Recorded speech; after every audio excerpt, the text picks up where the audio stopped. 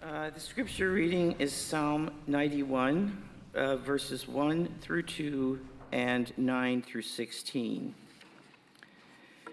You who live in the shelter of the Most High, who abide in the shadow of the Almighty, will say to the Lord, my refuge and my fortress, my God in whom I trust.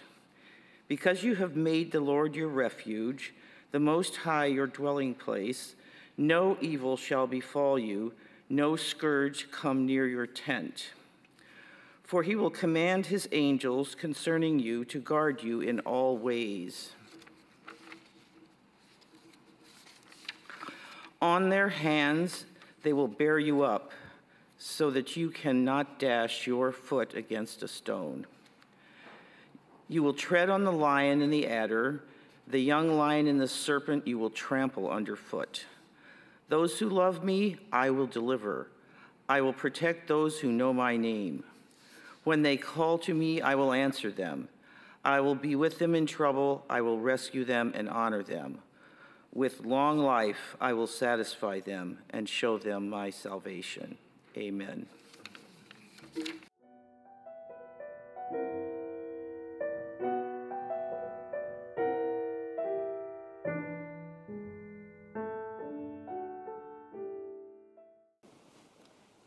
Let us listen together for the word of God as it comes to us in the Gospel of Luke, chapter 4, beginning with the first verse.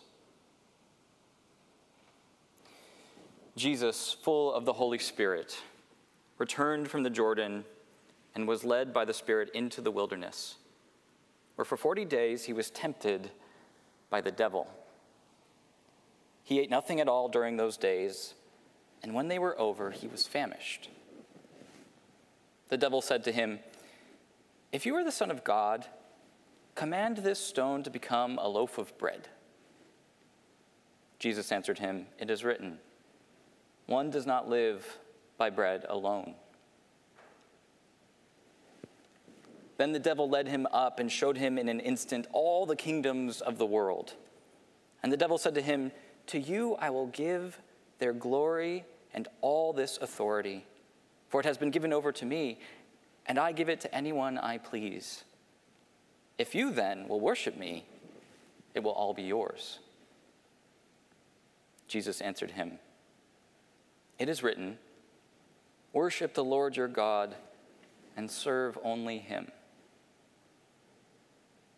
Then the devil took him to Jerusalem and placed him on the pinnacle of the temple, saying to him, if you are the Son of God, throw yourself down from here, for it is written, he will command his angels concerning you to protect you, and on their hands they will bear you up, so that you will not dash your foot against a stone.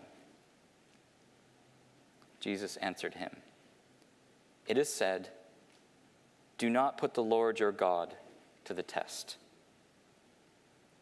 When the devil had finished every test, he departed from him until an opportune time. This is the word of the Lord. Thanks be to God. Please pray with me. God, who entered the wilderness, give us strength for the journey before us. Nourish us with your word, and give us the will to remember that we are your beloved now and always.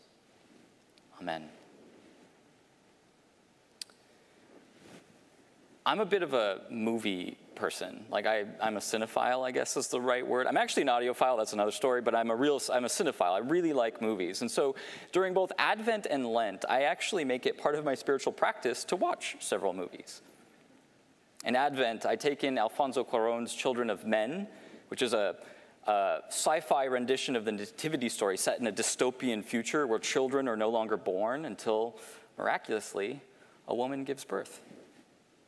Then I turn to Paul Schrader's First Reformed, another unlikely nativity story set against the specter of ecological devastation and climate grief, where hope is found through the unexpected arrival of new life.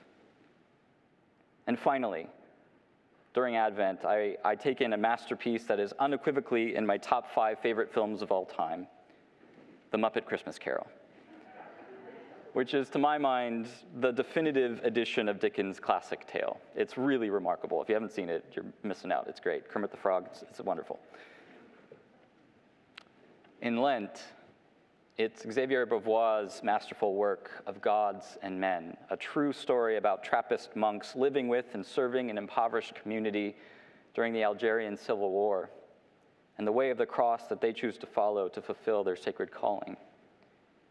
There isn't time to speak about Martin Scorsese's Silence, or Sean Penn's Into the Wild, or James Gray's Ad Astra, each movie awash with Lenten themes, each having deeply enriched my own spiritual journey over the years. But perhaps most meaningful of all to me is a smaller, more intimate film called The Way. It's directed by Emilio Estevez, and it stars his father, Martin Sheen. The Way is about an aging ophthalmologist named Tom Avery, who learns that his estranged and only son has been tragically killed while traveling the Camino de Santiago in Spain. For those unfamiliar, the Camino, known as the Way of St. James in English, is a medieval pilgrimage trail, roughly 500 kilometers long. There's different tracks, but they average out to about 500 kilometers. And they all lead to the Cathedral of Santiago de Compostela on the northwestern tip of Spain, the site where the remains of St. James are purportedly interred. Tom Avery, Martin Sheen's character, a doubting Thomas if ever there was one, an eye doctor suffering from his own kind of spiritual myopia and blindness, travels to Europe to retrieve his son's remains. On a whim, and completely against his nature, Tom decides to complete the pilgrimage in his son's stead. Perhaps to process his grief, perhaps to get away from it all, he sets off on the Camino de Santiago, his son's ashes strapped to the side of his hiking pack. Along the way, Tom meets an unlikely group of people, all about the age of his deceased son.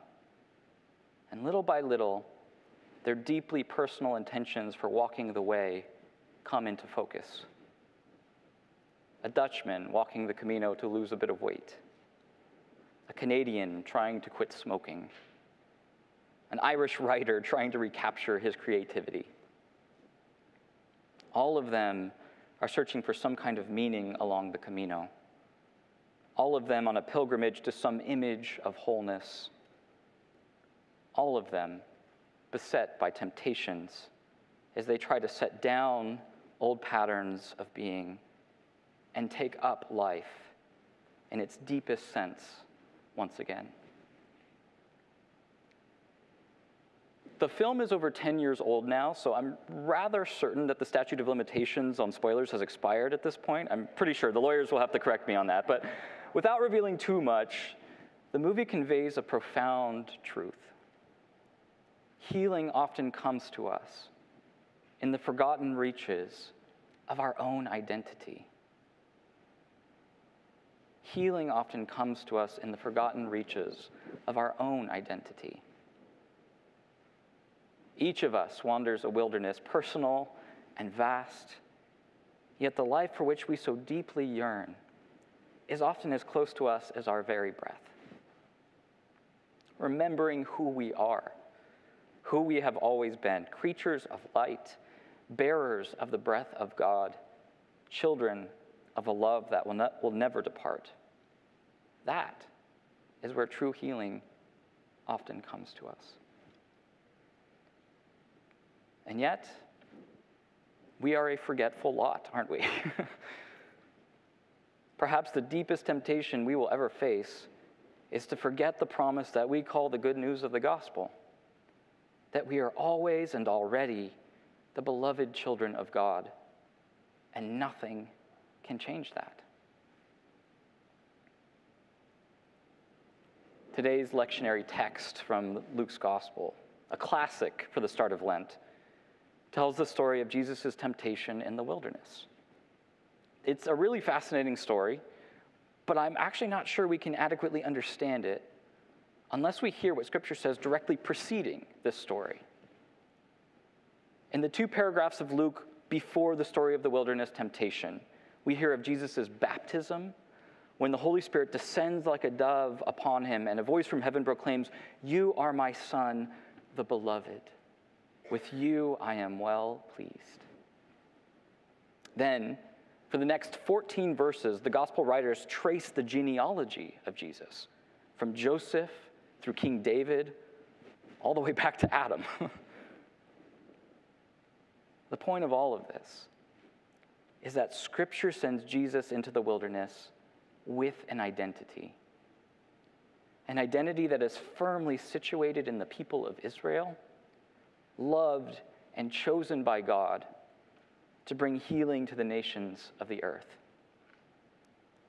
It is that very identity which the adversary, the tempter, what Scripture calls the devil, entices Jesus to forget, to set aside in favor of power, influence, and wealth.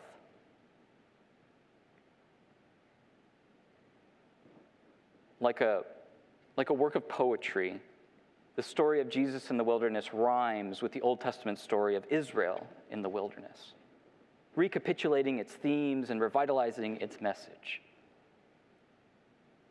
Jesus turns to his identity as an Israelite, as one who follows the law of God, as one full of the Holy Spirit. And in remembering, Jesus resists the will to power and self-sufficiency that spells death and destruction for all of God's creatures. First, the tempter entices Jesus, starving after his long 40-day fast. I never fasted for 40 days. I don't imagine how you can do that. But anyway, so he's starving after his long 40-day fast. And the tempter comes to him to entice him to turn the desert stones into loaves of bread. Jesus, the one who will feed the crowds by multiplying loaves and fish later in Luke's gospel, equally distributing the riches of the earth for all to enjoy, refuses to hoard for himself the sustenance owed to all people. The ancient scriptures tell us that in their wilderness wanderings, the people of Israel were faced with a similar choice. When manna, the mysterious heavenly bread, fell from the sky, they were ordered not to hoard it, to take only what they needed, to leave enough for their neighbors to gather as well. In response to the tempter, Jesus cites the words written in the Torah, wisdom that Israel passed down generation after generation through the telling of the wilderness story, a story that Jesus now remembers and lives through. One does not live by bread alone.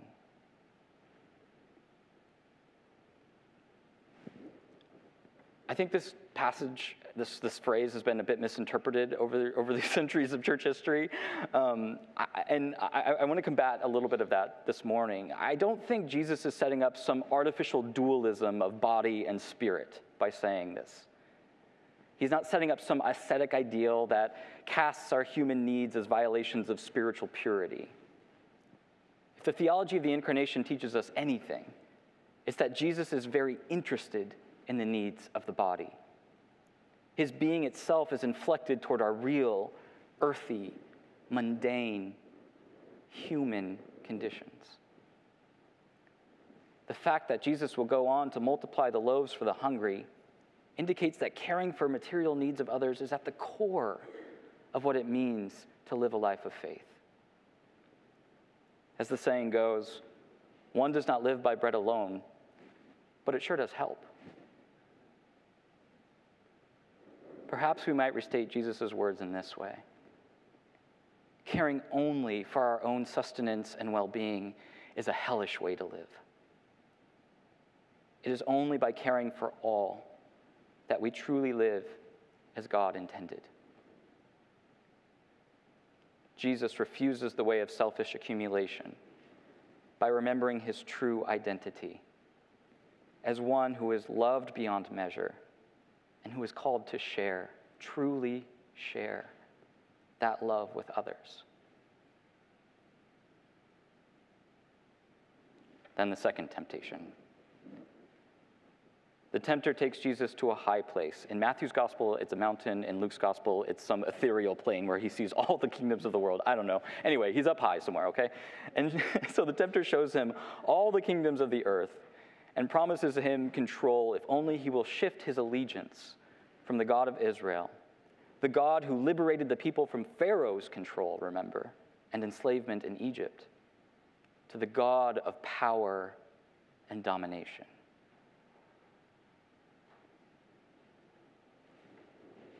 If there's a word that the nations of the world need to hear this morning, and I'm not just speaking about Russia, but also the United States of America and any nation that chooses to exploit its powerless neighbors, it's that God will brook no attempts to usurp the earth.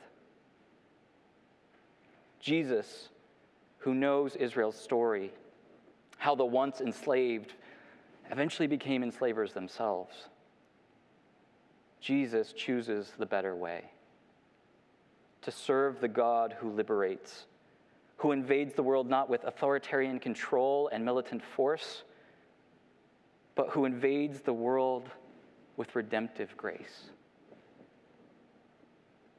Remembering once again the wisdom of Torah, a wisdom that was part of his very being, Jesus answers the tempter, "Worship the Lord your God and serve only him." This humble act of remembrance becomes itself a fiery word of defiant resistance to those who would bend the earth to their will and whim.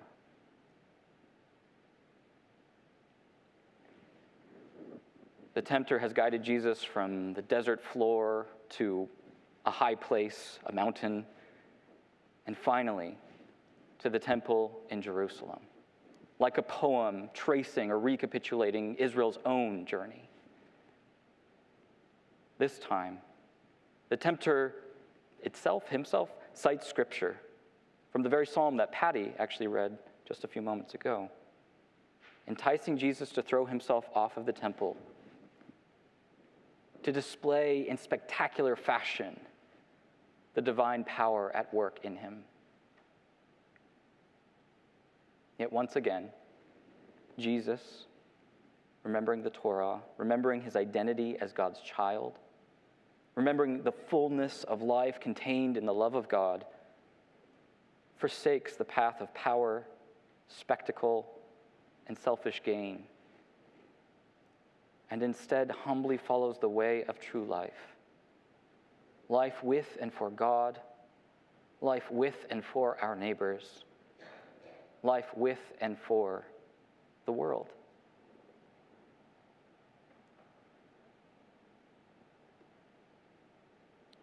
The passage ends in a different way than Matthew's gospel. In Luke's gospel, it ends hauntingly with these words: "When the devil had finished every test, he departed from Jesus until an opportune time." There's no triumphalism, no shouts of acclamation, no applause at Jesus' victory over temptation.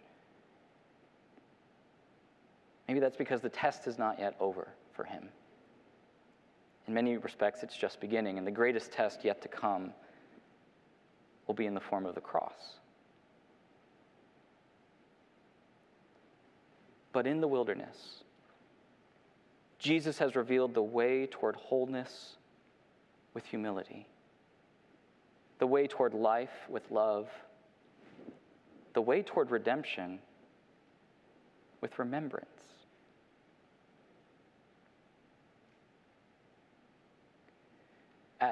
At the beginning of each Lent here at WPC, it's our custom to mark that which we will set down and that which we will take up during our Lenten journey.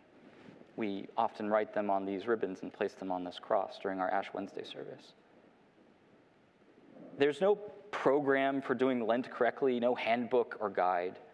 I choose to watch movies during Lent, right? Like, that's what I do, right? There's no proper way to do it. But if we take anything from the story of Jesus in the wilderness, I hope it's this: we are sent into the wilderness with an identity. We are full of the Holy Spirit, loved by God, placed on the earth for its welfare. To find life in its deepest sense, perhaps we need only to remember this truth, which is as close to us as our very breath.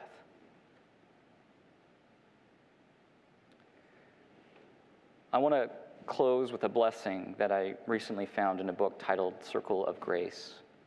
It spoke to me deeply, and I pray it will speak to you as well. The blessing is titled, "Beloved is where we begin." If you would enter into the wilderness, do not begin without a blessing. Do not leave without hearing who you are, beloved, named by the one who has traveled this path before you. Do not go without letting it echo in your ears, and if you find it is hard to let it into your heart, do not despair. That is what this journey is for. I cannot promise this blessing will free you from danger, from fear, from hunger or thirst, from the scorching of the sun or the fall of the night. But I can tell you that on this path there will be help. I can tell you that on this way there will be rest. I can tell you that you will know the strange graces that come to our aid only on a road such as this, that fly to meet us bearing comfort and strength, that come alongside us for no other cause than to lean themselves toward our ear with their curious insistence and whisper our name, beloved, beloved, beloved. We are truly God's beloved. Amen.